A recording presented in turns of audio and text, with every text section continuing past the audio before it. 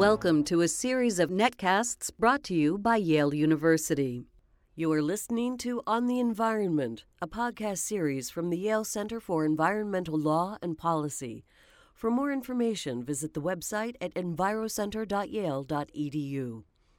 Hi, my name is Ivana Andrade, and I'm in the studio again today with Alexander Verbeek, a Yale World Fellow this year. Alexander Verbeek is currently a strategic policy advisor on global issues at the Ministry of Foreign Affairs in the Netherlands. And today we're discussing how he approaches environmental issues as a diplomat. Many of the environmental problems we face cannot be solved by one sector, and it's becoming increasingly clear that we need to find new ways of breaking down traditional institutional silos to come up with viable solutions. Alexander, you have advocated for an integrated approach in addressing issues surrounding water, energy, food, and climate globally. Can you explain what you mean by an integrated approach, and what are some small-scale examples of this working? Thank you for inviting me, Ivana. An integrated approach is not something that I am preaching so much. It is what many people believe is an answer to the issues on environment that we are working on. Integrated, I mean, between the issues as well. So issues like climate change, but also how water, energy, and food should be treated in a nexus approach.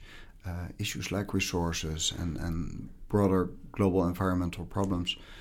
Integration is also needed between all stakeholders. So it's not just governments that should solve this, or it's not just the industry, or that we should leave it to civil society, but everybody, governments, business, civil society, academic, think tanks, they should all join their forces, because the challenges that we are facing on environmental issues at a global scale for this century are so huge.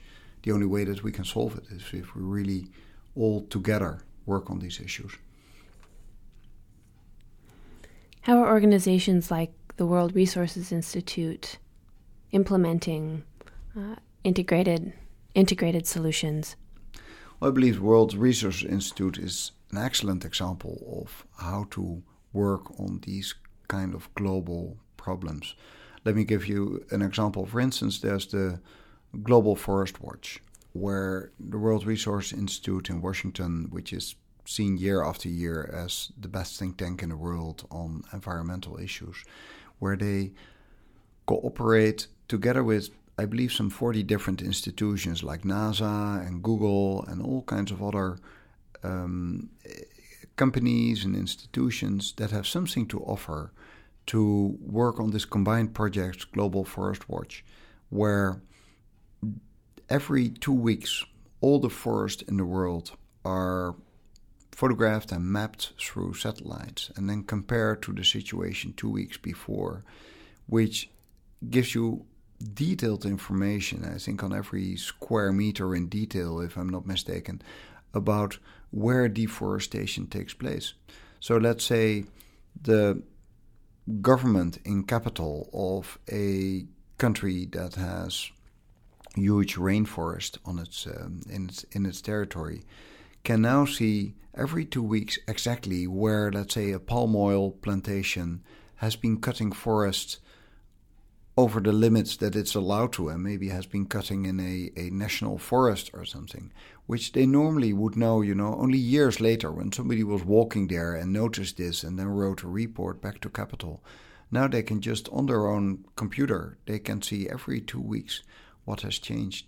This is typically one of those approaches that I believe is a good example where all sources of information that we have and all companies and institutions and governments, everybody that has something to offer, pulls together their information to tackle a worldwide global environmental problem.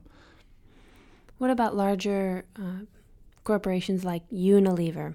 Should we be at all skeptical when large corporations make claims about being integrative in their approach?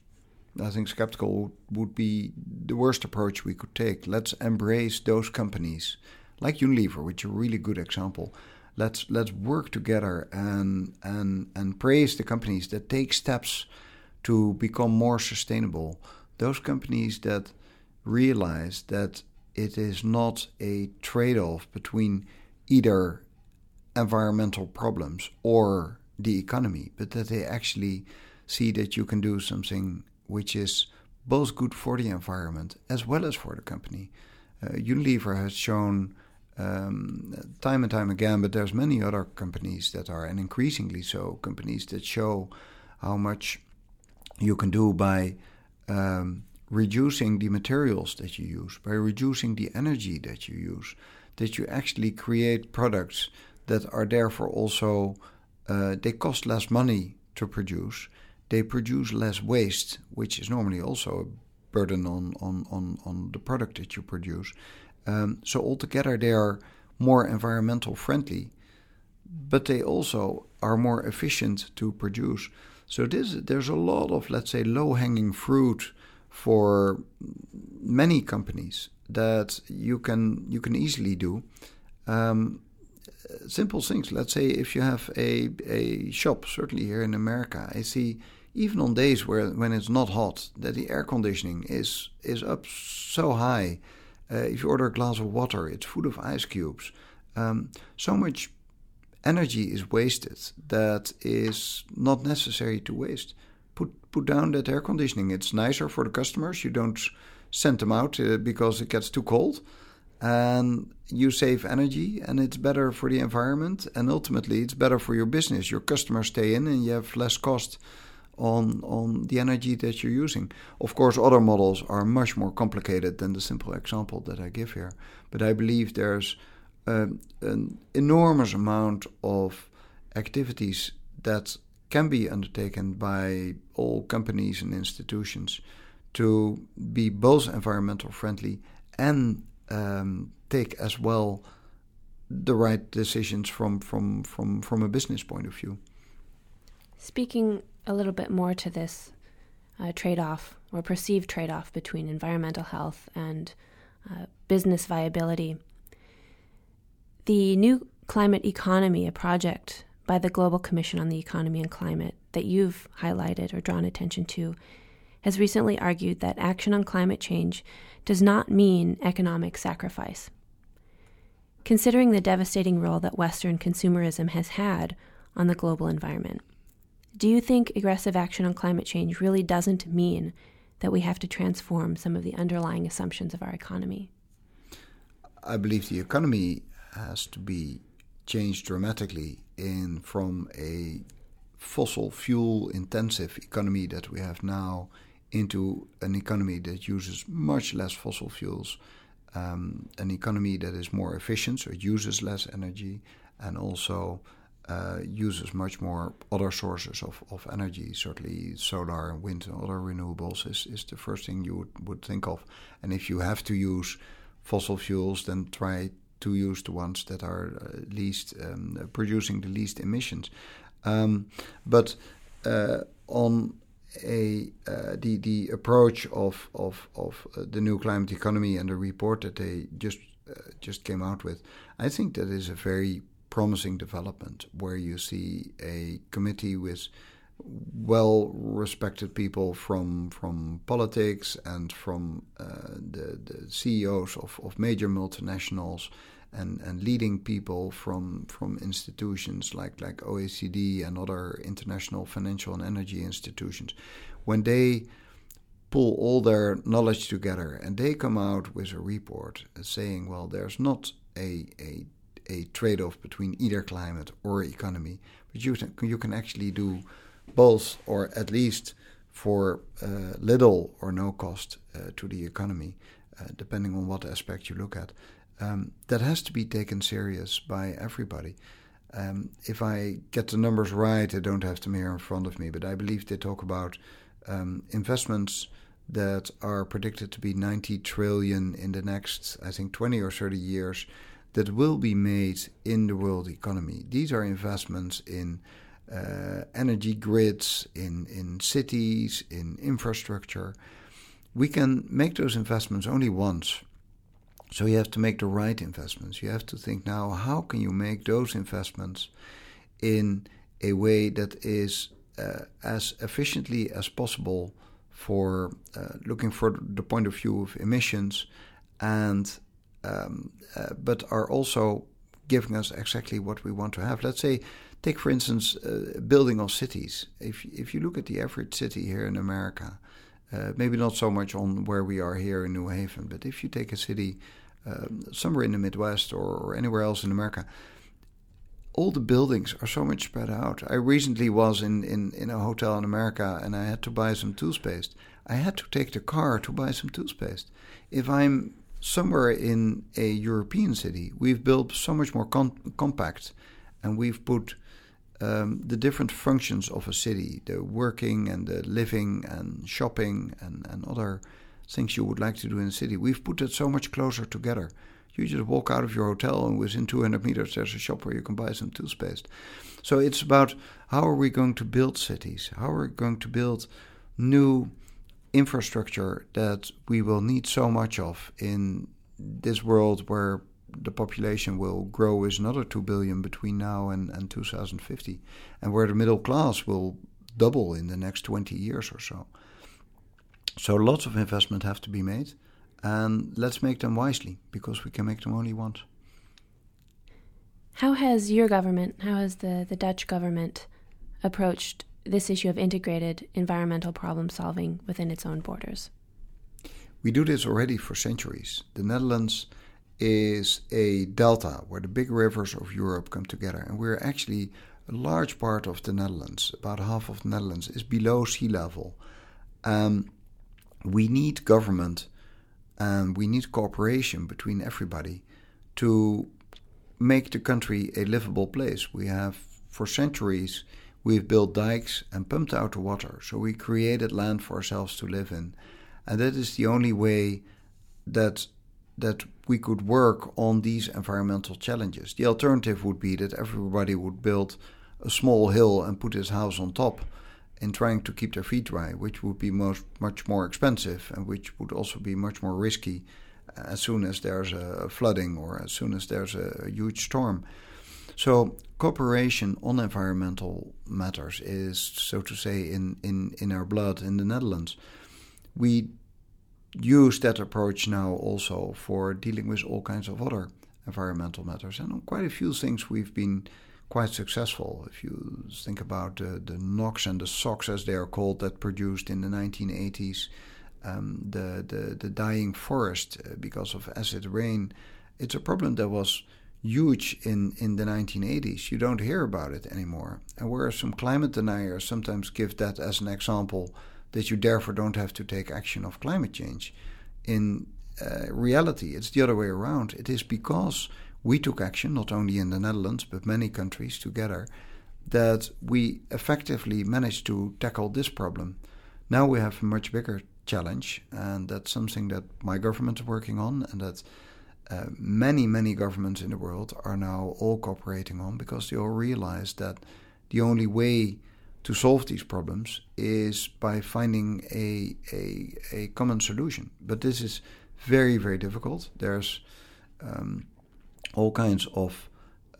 we have different countries with different histories, with different contribution to the production of CO2 in historic times that we have now, with different impact of climate change.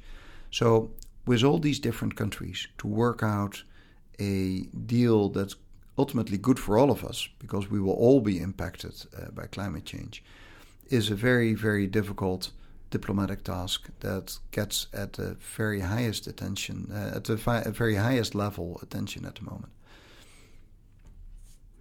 Reflecting for a moment on your time here as a Yale World Fellow, what are some of the highlights of your experience so far, and what are some of the things you'll be taking back with you to the Netherlands when you return in December?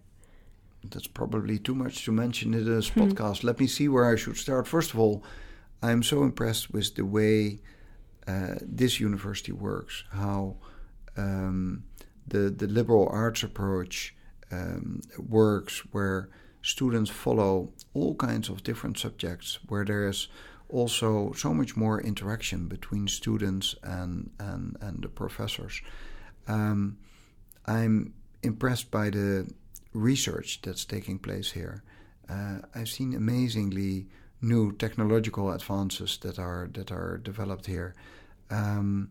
I think also interaction between different faculties within the university is impressive. To give you one example, I was yesterday at the advisory board meeting of the Center for Business and Environment at Yale, where both the School of Management and the School for Forestry and Environment have for years already cooperated in combining their strengths.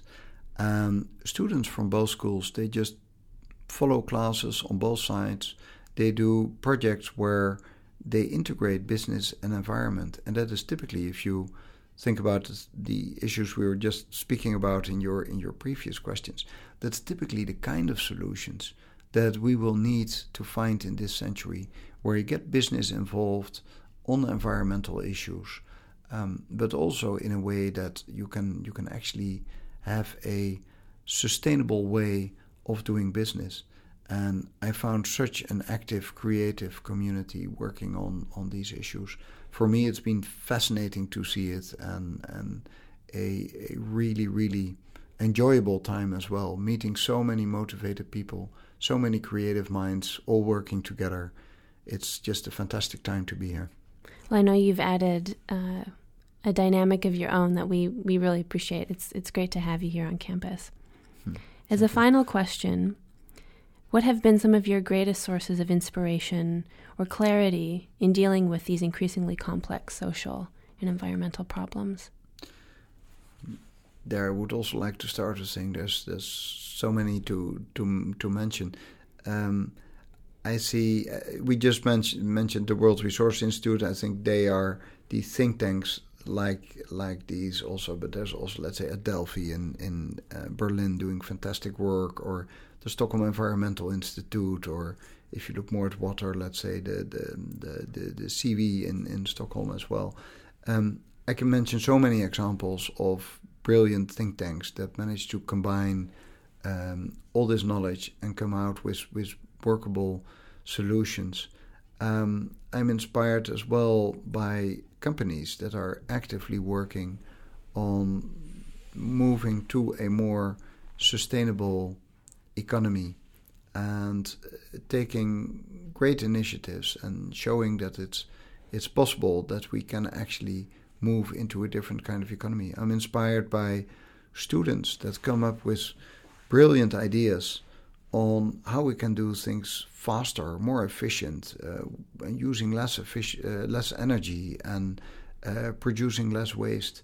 And I see governments trying to stimulate these things. If I look at what my government is doing, both on the side of development assistance, but also on the diplomatic front, as well as in working with these think tanks.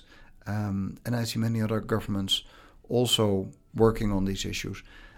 I believe that the group of people in the world being aware of these global environmental change is rapidly growing and finding each other and working together to get to solutions. Well, on that note, I think we'll conclude our podcast today. Thank you so much, Alexander. We really appreciate you being here. Thank you, Ivana.